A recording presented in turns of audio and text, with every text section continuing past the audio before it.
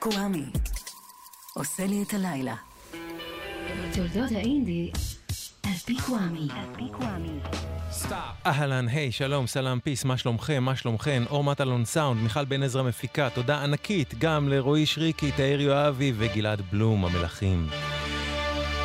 ברוכות הבאות, ברוכים הבאים בסדרת תולדות האינדי, כאן בגלגלץ, מדי שני בין 9 ל-10 בערב. את כל פרקי הסדרה תוכלו למצוא באתר גלגלץ, באפליקציית גלגלץ, איפה שאתם שומעים ושומעות פודקאסטים, ובבלוג של הסדרה, historyofindie.wordpress.com. הפעם, פרק מספר 43, שהוא פרק שני בשנת המוזיקה 1982.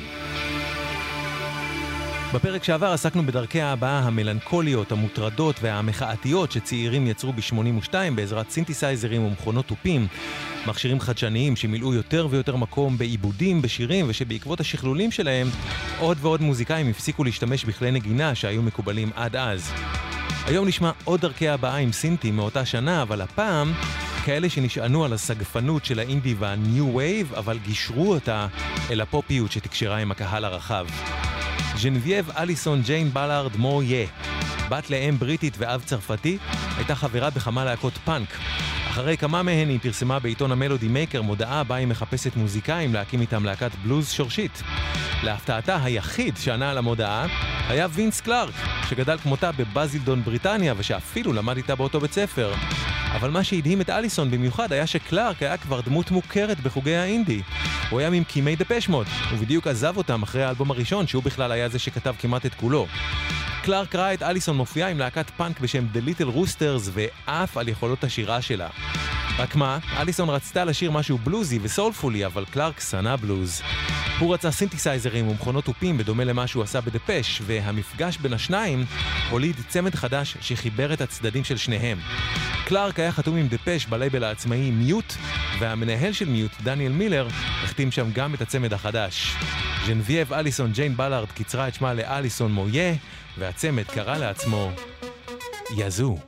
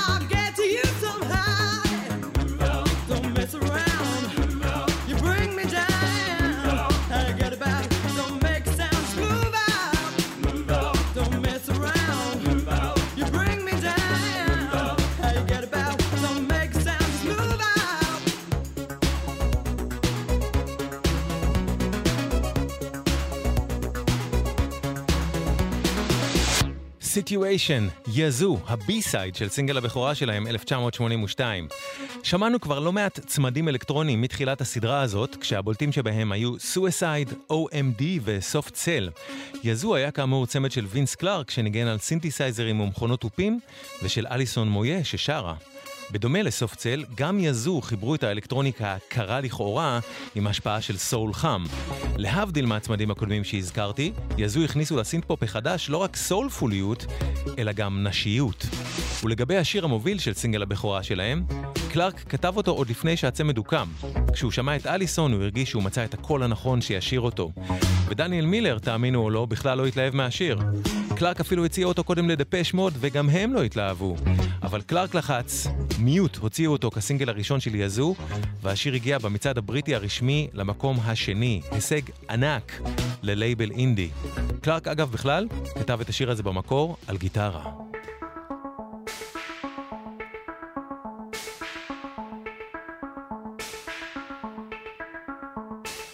Looking from a window above, it's like a story of love. Can you hear me? Came back only yesterday. I'm moving farther away. Want you near me? All I needed was the love you gave. All I needed for another day. And all I ever knew. Only you. Sometimes when I think of her name, when it's only a game, and I need you. Listen to the words that you say. It's getting harder to stay. When I see you, all I needed was the love you gave. All I needed for another day, and all I ever knew, only you.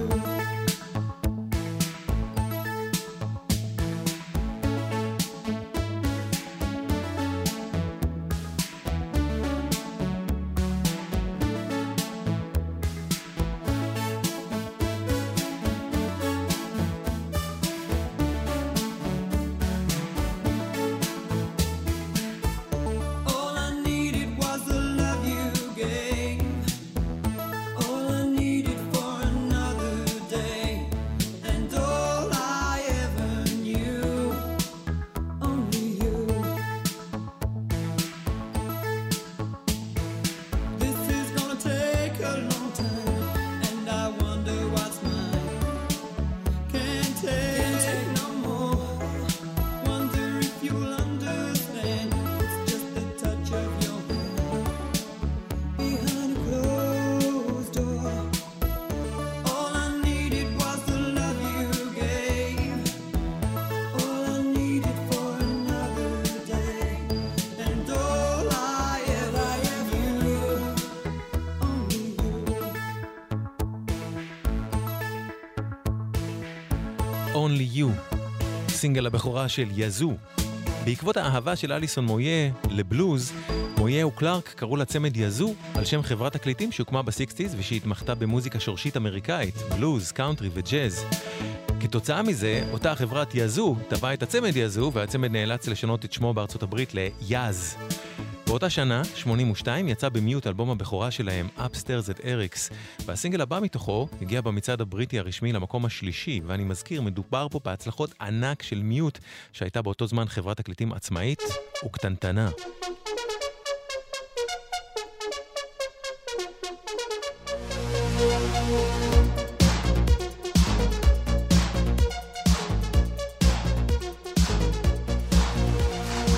Came from the city, walked into the door. I turned around when I heard the sound of footsteps on the floor. Loud, just like addiction. Now I'm hooked on you. I need some time to get it right. Your love's gonna see me through.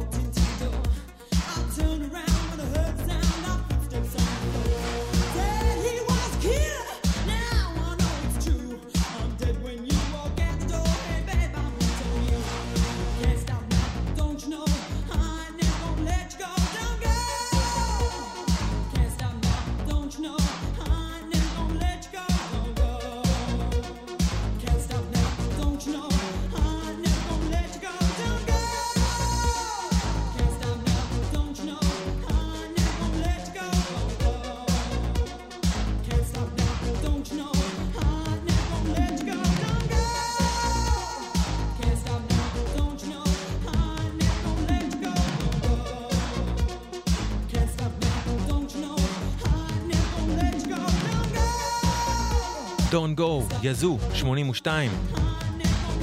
זוכרות שדיברנו פה בסדרת תולדות האינדי על יוריתמיקס? גם הם היו צמד נשי גברי. ב-81 יוריתמיקס הוציאו אלבום בכורה שסיפרנו פה עליו בשם In the Garden, אלבום שהיה בגווני קראוט רוק ניסיוניים ונכשל כישלון מסחרי חרוץ. בעקבות זה, ולמרות שהם היו חתומים בחברת תקליטים גדולה, RCA, יוריתמיקס לקחו הלוואה והקימו בעזרתה אולפן קטן של 8 ערוצים. ניסיון לייצר עצמאות למרות שהם לא היו בלייבל עצמאי, ומשהו שיצמצם להם את ההוצאות ויוריד מהגב שלהם את חברת התקליטים הגדולה. הם ויתרו על מלא נגנים ועל דיסטורשנים שהיו להם באלבום הראשון, ועשו את זה דומה ליזו, בעיקר סינתסייזרים ומכונת טופים מהצד של דייב סטיוארט, ושירה מהצד של אני לנוקס. Esta es la casa. Este es el cerro. Esta la historia. Es algo chiquitito.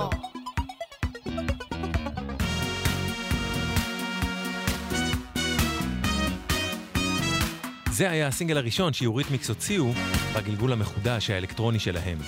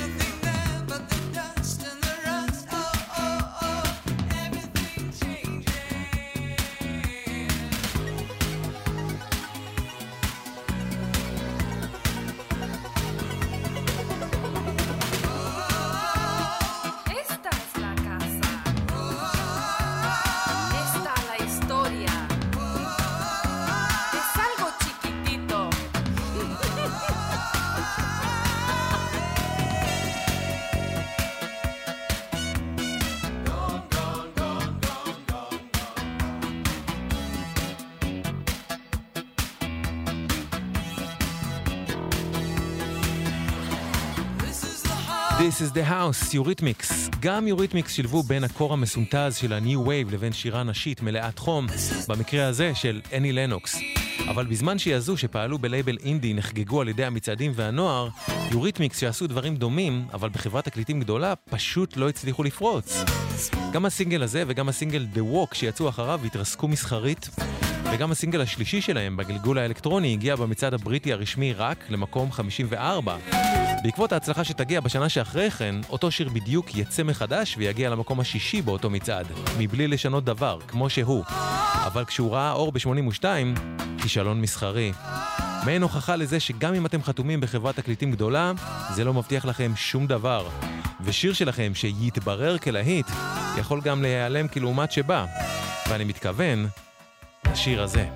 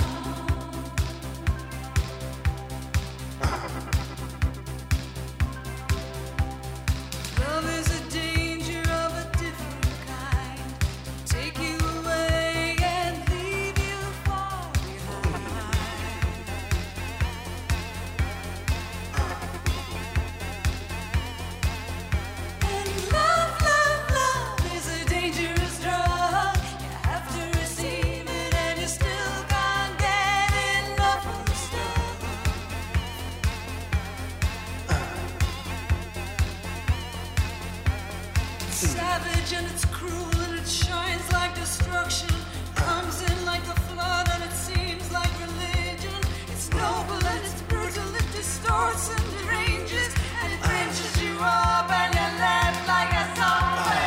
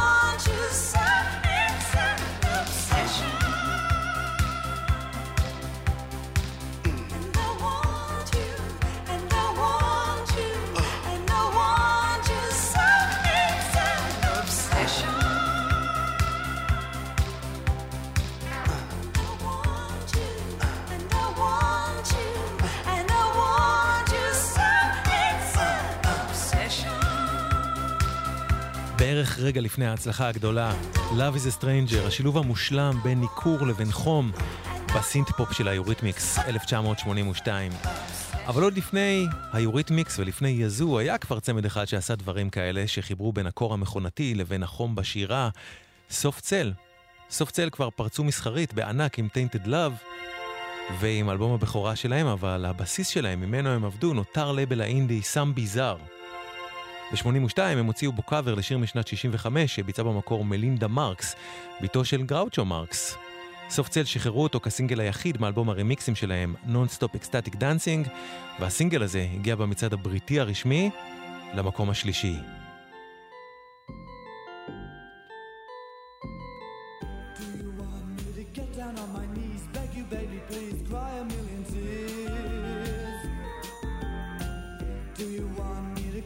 On the phone, beg you to come home, think of all the years when I once lived in paradise, when the love light shone in your eyes.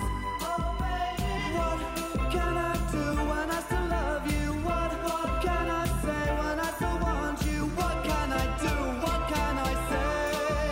You'll never know this way. Do you want me to follow you around everywhere in town? Do you want to clown? Why do you treat me mean and cruel, breaking every rule? Can I be your fool? We can make this our happy home, so come back where you belong. Oh baby, what can I do when I still love you? What can I say when I still want you? What can I do? What can I say? You'll never know this way.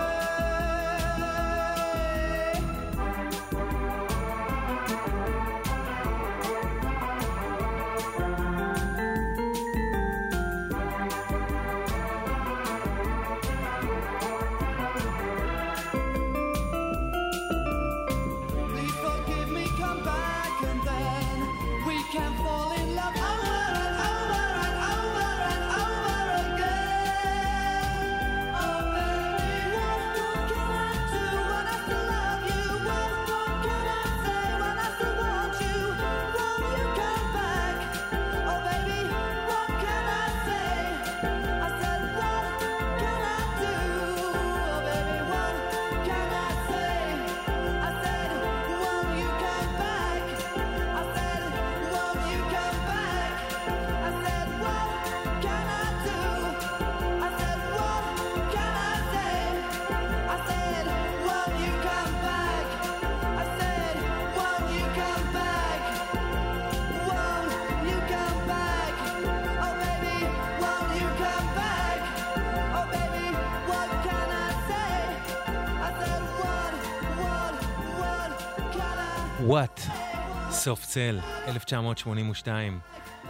סוף צייל המשיכו גם ב-82 לחגוג דרך המוזיקה את הקוויריות שלהם ושל רבים ורבות שהיו זקוקים לקול הקווירי הזה, כשלהט"ביות הייתה לרוב מבוזה גם בבריטניה וגם בארצות הברית.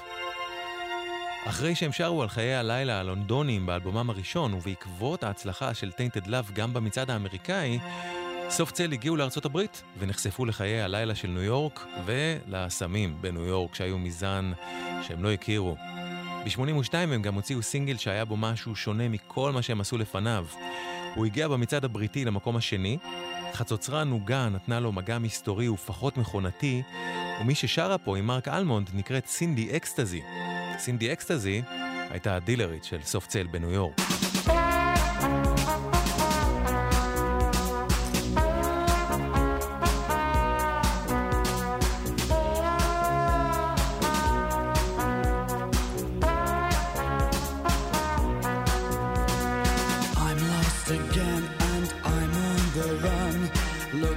For love in a sad song,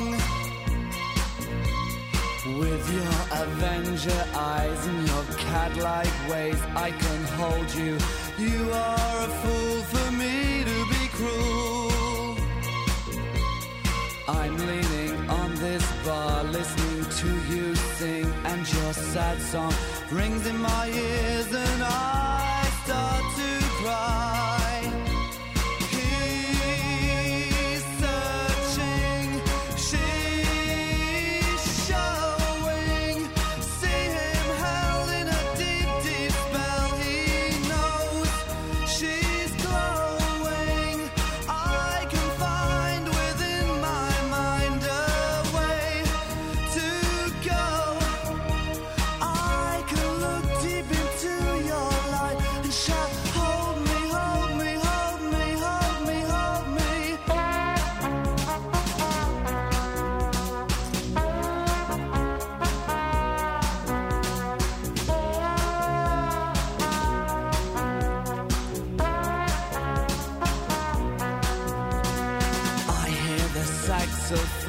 And it tears my soul, and we're feeling old, feeling so cold.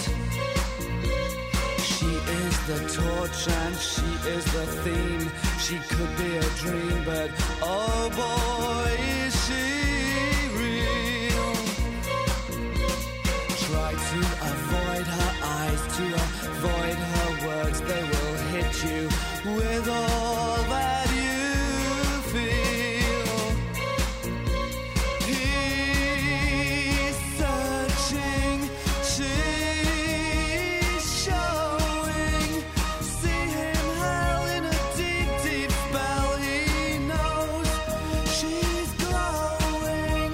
I can find within my mind a way to go. I can look deep into your light and shout, hold me, hold me, hold me, hold me, hold me.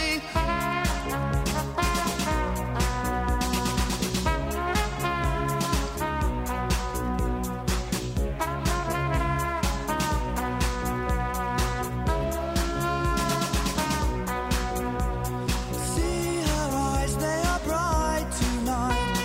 See the stars coming out tonight. See the moon looking down tonight.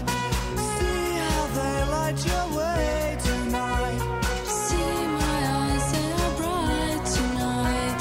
See my hands reaching out tonight. Hear my words, they are dynamite. See how they light your way tonight. See her eyes, they are bright tonight.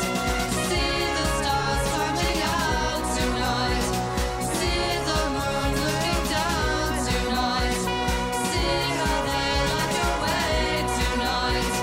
See her eyes, they are bright tonight. See how they light your way tonight.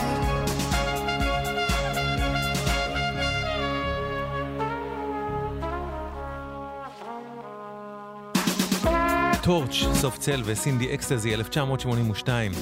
אתם ואתן על סדרת תולדות האינדי. כאן בגלגלץ, פרק 43. בפרק שעבר דיברנו על האופן בו מוזיקת סינתסייזרים אפשרה לצעירים רבים בתחילת ה-80s לבטא תחושות של דיכאון, של ריחוק, של חרדה.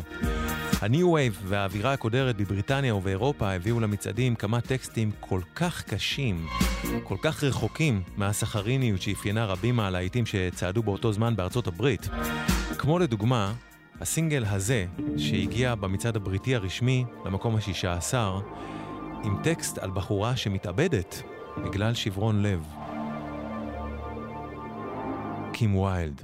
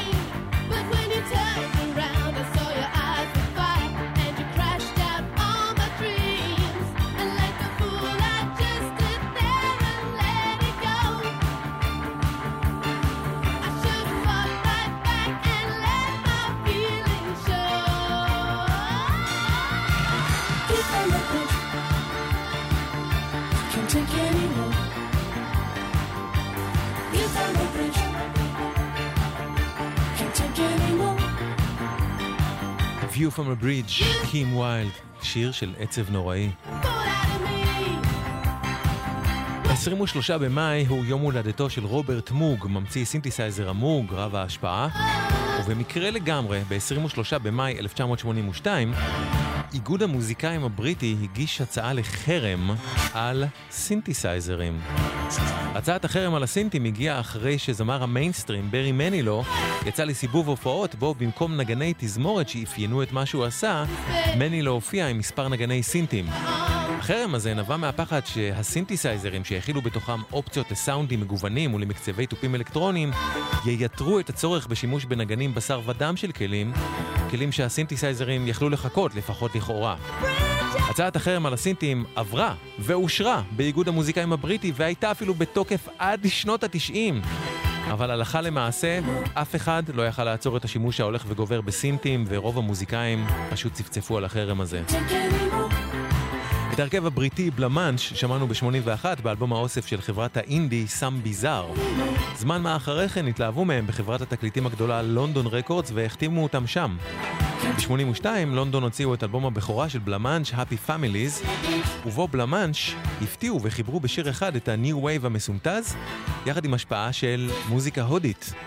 הסינגל הזה עם החיבור הזה הגיע במצעד הבריטי הרשמי למקום השביעי, והפך גם לאות של החדשות בערבית בערוץ הראשון, ואז היחיד שהיה בטלוויזיה בישראל.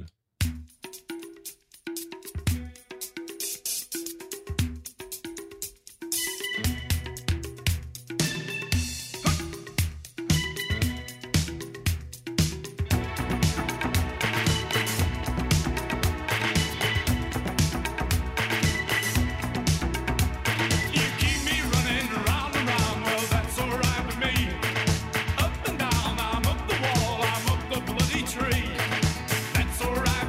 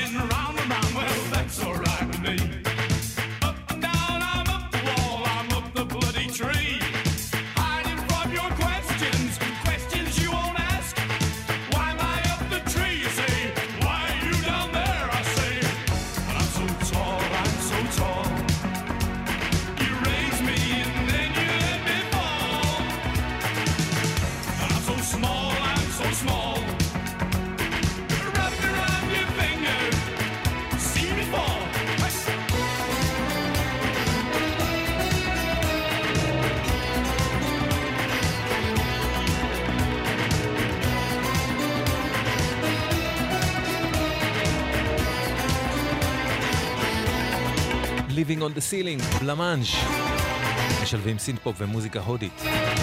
מי שהפיק את האלבום הזה של בלמנג' הוא מייק האולט, שהפיק לפני כן שירים ל-OMD, The Teardrop Explodes, מרתה and the Muffins והטומפסון טווינס. מייק האולט הוא גם המפיק של השיר הבא שנשמע. רק שלהבדיל מכל מה ששמענו בפרק הזה, ללהקה הבאה לא היו רק סינתסייזרים, אלא גם גיטרות שהזכירו קצת את להקות הביג מיוזיק, סטייל U2 וסימפל מיינדס. היו להם מהלכי אקורדים, פאוור פופים שהזכירו לפעמים את להקת The Cars האמריקאית, ובעיקר הייתה להם אווירה עתידנית בסגנון ה-New Wave האלקטרוני. הם הגיעו מליברפול וקראו לעצמם גם על שם מילות שיר של להקת הסטרנגלרס, שיר בשם Toiler on the Sea, וגם על שם הספר ג'ונתן ליבינגסטון השחף. השם שהם בחרו לעצמם בהשראת אלה היה להק שחפים, A Flock of Seagulls. הראשון שנתן לפלוק אוף סיגלס הזדמנות היה שדרן הרדיו הבריטי המנוח ג'ון פיל, וב-82 יצא בחברה המבוססת ג'ייב, אלבום הבכורה שלהם שנקרא על שמם, A Flock of Seagulls. לפני שהם חתמו בג'ייב, A Flock of Seagulls קיוו שיחתימו אותם בזו, הלייבל העצמאי שניהל ביל דרמונד ושלהקת הדגל שלו הייתה חבורה אחרת מליברפול, אקו אנד דה בנימן. כשהפלוק אוף סיגלס ביקרו במשרדים של זו, הם ראו פוסטר של גבר ואישה שברוחים מצלחת מעופפת. האימג' הזה היה אחת ההשראות לשיר שאנחנו כבר שומעים, לא רק למילים שלו, אלא גם לאווירת המדע הבדיוני שבו. השיר הזה היה הסינגל הראשון שלהם שהגיע בבריטניה למצעד הרשמי ולא רק למצעד האינדי, ושם בבריטניה הוא הגיע רק למקום 43. במצעד האמריקאי, לעומת זאת, אותו שיר הגיע למקום השלישי. איך זה יכול להיות שלהקה כל כך ניו וייבית וכל כך בריטית נכשלה בבריטניה אבל הצליחה באמריקה? התשובה היא MTV. ב-MTV שהיה קיים בזמן ההוא רק בארצות הברית, עפו על השיר הזה ועל הלוק של הלהקה, ולא הפסיקו לטחון את הקליפ. ושם בארצות הברית הוא התפוצץ.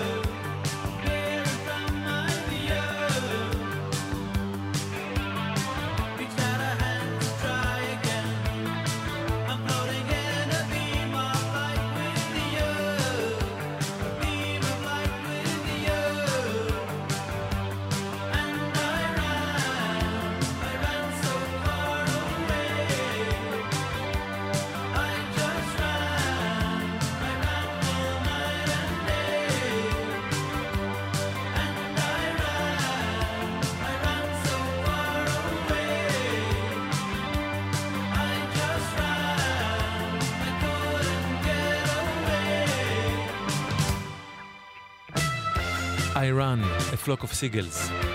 מקיץ 1982 התחילה מה שכונתה הפלישה הבריטית השנייה. הפלישה הבריטית הראשונה היה השם שהודבק לתקופת אמצע ה-60s, בה להקות בריטיות התפוצצו מסחרית בארצות הברית. להקות כמו הביטלס, רולינג סטונס, אנימלס, הקינגס ועוד רבות. הלהקות האלה החליפו בארצות הברית את המוזיקאים האמריקאים כדמויות המובילות של רוק אנד רול בשנות ה-60. סיפרתי פה על תחילת הדרך של MTV, בה רוב הקליפים היו של הרכבים אמריקאים שעשו קליפים פשוטים בהם הם צילמו את עצמם בהופעה. הבריטים לעומתם עשו קליפים סופר יצירתיים, קליפים שדימו סיפורים עלילתיים, ולהבדיל מאמרי הרוקי הגנרי שאפיין לא מעט מהכוכבים האמריקאים, הבריטים חשפו עם הקליפים שלהם דמויות חדשות וצבעוניות שהושפעו יותר מכל מתנועת הניו רומנטיקס שהקדשנו לפרק פה בסדרה. להקות בריטיות כמו The Human League, Culture Club, דורן דורן ואחריהן יוריתמיקס, בננה רמה, ספנדו בללי ורבות אחרות היו עבור MTV חומר ויזואלי מושלם למלא איתו את היום. כך הקהל האמריקאי נחשף אל הלהקות הבריטיות האלה, ושם, בזכות MTV, הן הפכו להצלחות ענק. התופעה הזאת קיבלה כאמור את השם הפלישה הבריטית השנייה, וגם להק שכפים הייתה אחת הלהקות האלה. עוד אחד מאלבום הבכורה שלהם, שיר אהבה, לעידן החלל.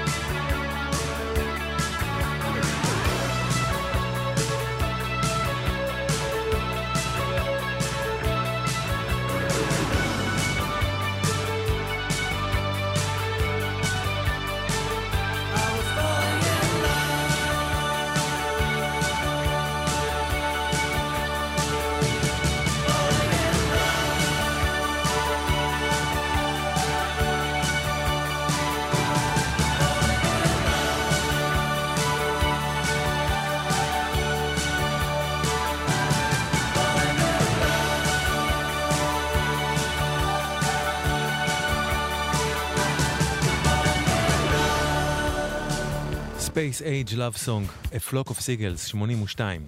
ההצלחה בארצות הברית של הלהקות הבריטיות שרובן יצאו תרבותית מהאינדי, חלחלה גם לחלק מהמוזיקאים האמריקאים המצליחים של התקופה. מי שבעיניי יישם את ההשפעה הזאת הכי יפה מכולם, היה אחד מכוכבי המיינסטרים האמריקאים הגדולים, בילי ג'ואל. ג'ואל היה מוכר מהעיבודים מלאי הפסנתר לשיריו, אבל הוא תמיד היה פתוח לשינויים, וב-82 הוא חיבר את עצמו עד הסוף לסינתסייזרים ניו וייבים, עם שיר שאפילו תמטית שר על מצוקות, מועקות וחרדות, שהזכירו את מה שדור הניו וייב הבריטי שר עליו.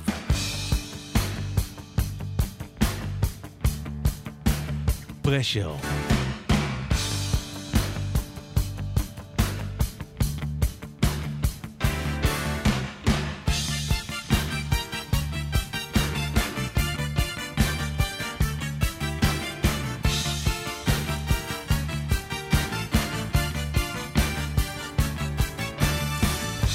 have to learn to pace yourself. Pressure, you're just like everybody else. Pressure, you've only had to run so far, so good. But you will come to a place where the only thing you feel are loaded guns in your face, and you'll have to deal with pressure.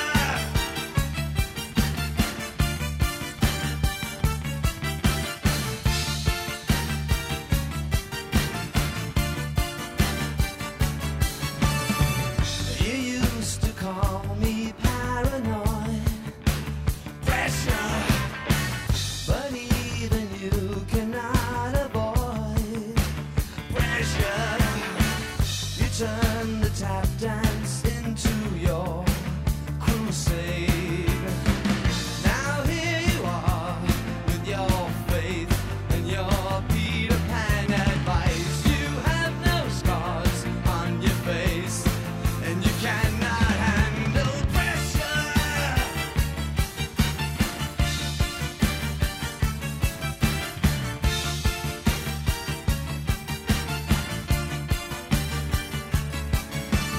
All grown up and no place to go. Psych 1, psych 2, what do you know? All your life is Channel 13, Sesame Street. What does it mean? I'll tell you what it means. Pressure.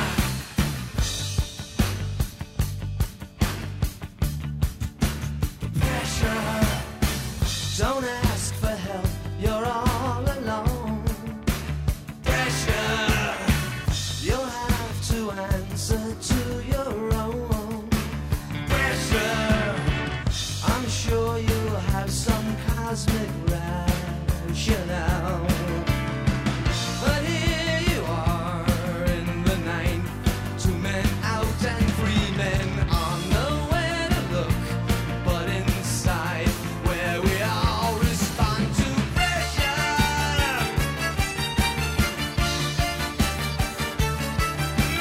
Pressure.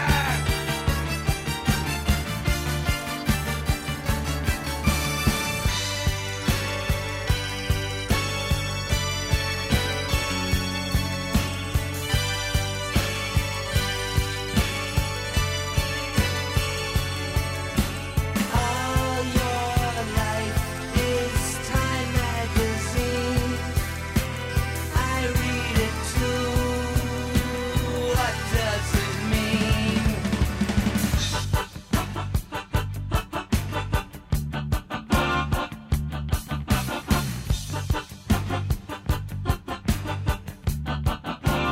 Pressure. I'm sure you have some cosmic rationale. But here you are with your faith and your Peter Pan advice. You have no scars on your face, and you cannot handle pressure.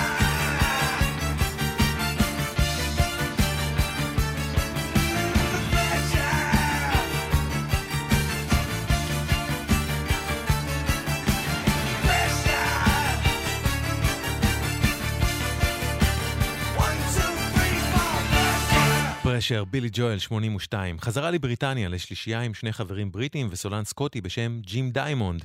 הם קראו לעצמם יחד PhD. ב-81 PhD הוציאו את אלבום הבכורה שלהם ואת הסינגל שמיד נשמע מתוכו, אבל רק ב-82 הוא הפך ללהיט במצעד הבריטי הרשמי והגיע בו עד למקום השלישי. זה שיר מיוחד ויפהפה שמחבר סינט פופיות עם דאביות, והוא עוד עדות לכך שבאותה תקופה חברות תקליטים גדולות כמו WEA שהחתימה את PhD חיפשו הרכבים קטנים שעושים סינט פופ שיש בו דווקא משהו צנוע ולא מתלהם. גישה שהתחילה מהאינדי, כי חברות המוזיקה קלטו שהקהל פשוט מת על זה.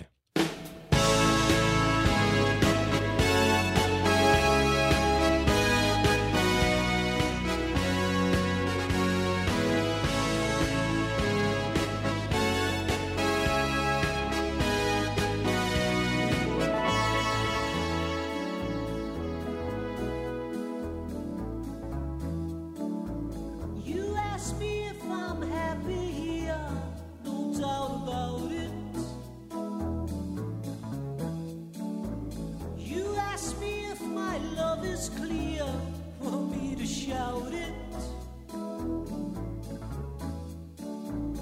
Give you the best years of my life.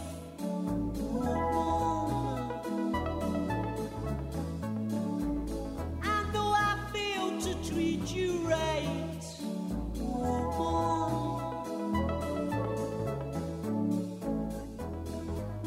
don't let me out of here. Don't let me out of here. I won't let you down, won't let you down again. I won't let you down, won't let you down again. I won't let you down, won't let you down again.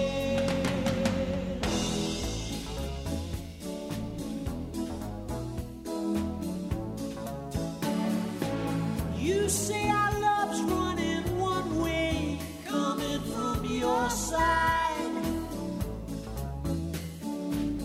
No help from me to see it through, to beat the high tide. Take me and chain me if you please, woman. Don't help me dig deeper my grave, woman. Don't let me out of here. Don't let me out of here. I won't let you down, won't let you down again. I won't let you down, won't let you down again. I won't let you down, won't let you down again. PhD, I won't let you down, אחד השירים הנפלאים יותר לטעמי של 82.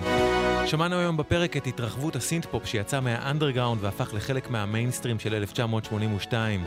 הסינתסייזרים ששמענו היום נשמעים בשרניים וידידותיים יותר מאלה ששמענו בפרק שעבר, ובשירים ששמענו פה הייתה מעין רומנטיקה מסונתזת של מה שהרגיש בזמנו כמו עידן החלל, פסע מעתיד ממוחשב ומסתורי.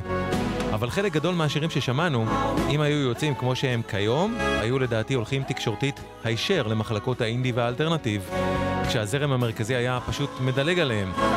באיזשהו אופן מוזיקה שנחשבה בזמנו לפופ מצעדים לכל דבר, הוזזה בראי הזמן לאזורי האינדי לטובת מוזיקה כל כך הרבה יותר מחושבת וצינית במסחריותה. הכל עניין של זמן ומקום. עד כאן פרק 43 בסדרת תולדות האינדי. את הפרק הבא אשדר בשני הבא בין 9 ל-10 בערב כאן בגלגלץ. תודה ענקית למיכל בן עזרא על ההפקה, לאור מטלון על הסאונד, לכם ולכן שהקשבתם והקשבתן. אחרינו דנה יצחק בין 10 לחצות, אל תחמיצו. אני אשוב אליכם עם מוזיקה חדשה ומעולה מחר שלישי בין 9 ל-10 בערב ניפגש כאן בגלגלץ. ברביעי בין 9 לחצות, איחוד של לירון תהני ושלי בעסק שחור לכבוד 50 שנות היפ-הופ. עד כאן, קוואמי כאן. שמרו על עצמכם ועל עצמכם, אוקיי? ורק טוב שיהיה לכם.